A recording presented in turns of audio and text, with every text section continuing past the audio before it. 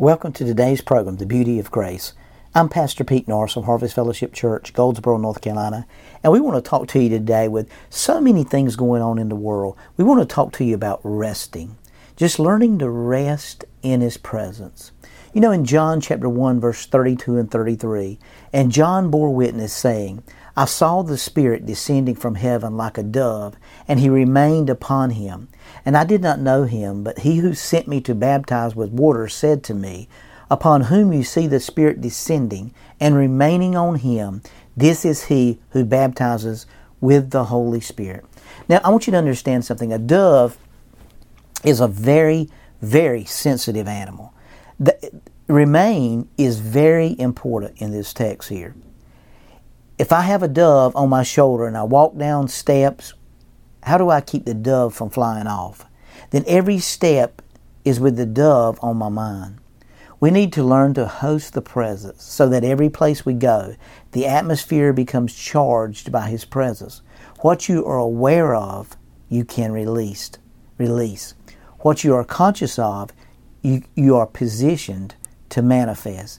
Now I want you to see something that is really a great revelation when he symbolically talks about this scripture, and he's paraphrasing that for the dove. Now we know the Holy Spirit is not a dove, but I want you to see some parallel between the Old Testament and the New Testament when you think about this dove.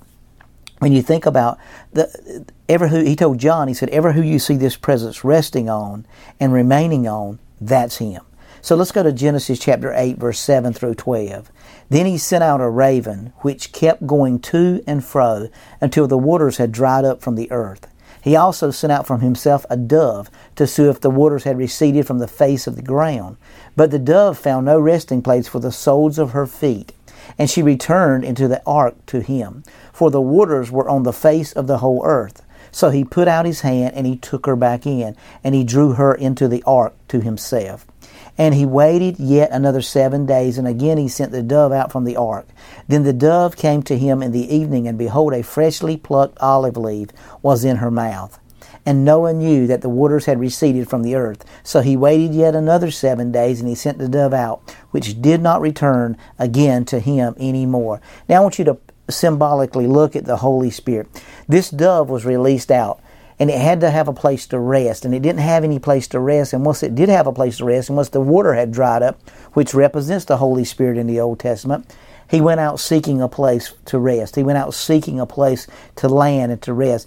Dove is always looking for a resting place. And so we see here that this is what He's saying to John. He said, John, look, I saw a Spirit descending from heaven like a dove. Dove represents the extension of God's hand to man. So we see here, he's talking about a parallel between these two scriptures. This dove had been flying around looking for a place to land until Jesus came along. And when Jesus was baptized, the Bible said the Spirit descended upon Him like a dove, and it remained upon Him. Now, where upon Him means epa, which means to rest upon, to set upon, and to dwell there, that dwelling place. So we see that it was very careful that everywhere that Jesus went, He was very conscious of the Holy Spirit. And He said, it's to your benefit that I leave, because if I leave, I'm going to send you back the Holy Spirit, which is my Spirit, upon the face of the earth. Now, the dove was symbolically doing that and landing on Jesus as a paraphrase of what was coming on the church in the latter days.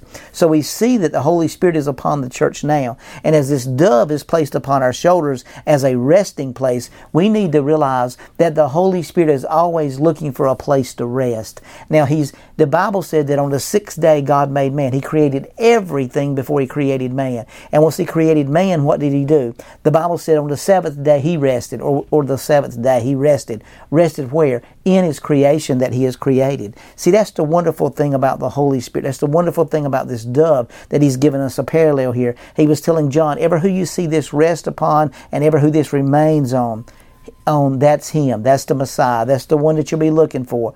And He changed our sonship, but we have to be aware of His presence. And that's the thing that I want you to understand today. As you're aware of the presence of God, as you're aware of the anointing of the Holy Spirit, I want you to understand that in this season, this time that we're living in right now, It's a time that we've got to learn to rest. We've got to enjoy the presence of the Lord right where we are and not put our focus on what's going on in the world, not put our attention toward what's going on in the world. Yes, I'm going to realize that we've got to be conscious of what's around us, but we've also got to learn to rest in His presence and just enjoy the goodness of the Lord, because how it is to live a life to where you are so aware of His presence that you know when someone has made a demand on the presence in you. It's kind of like the woman that come up and touched the hem of Jesus' clothing. She didn't touch Him. She touched the hem of His clothing, but he knew that the presence of the Lord had went out of Him. He knew that virtue and power had went out of Him.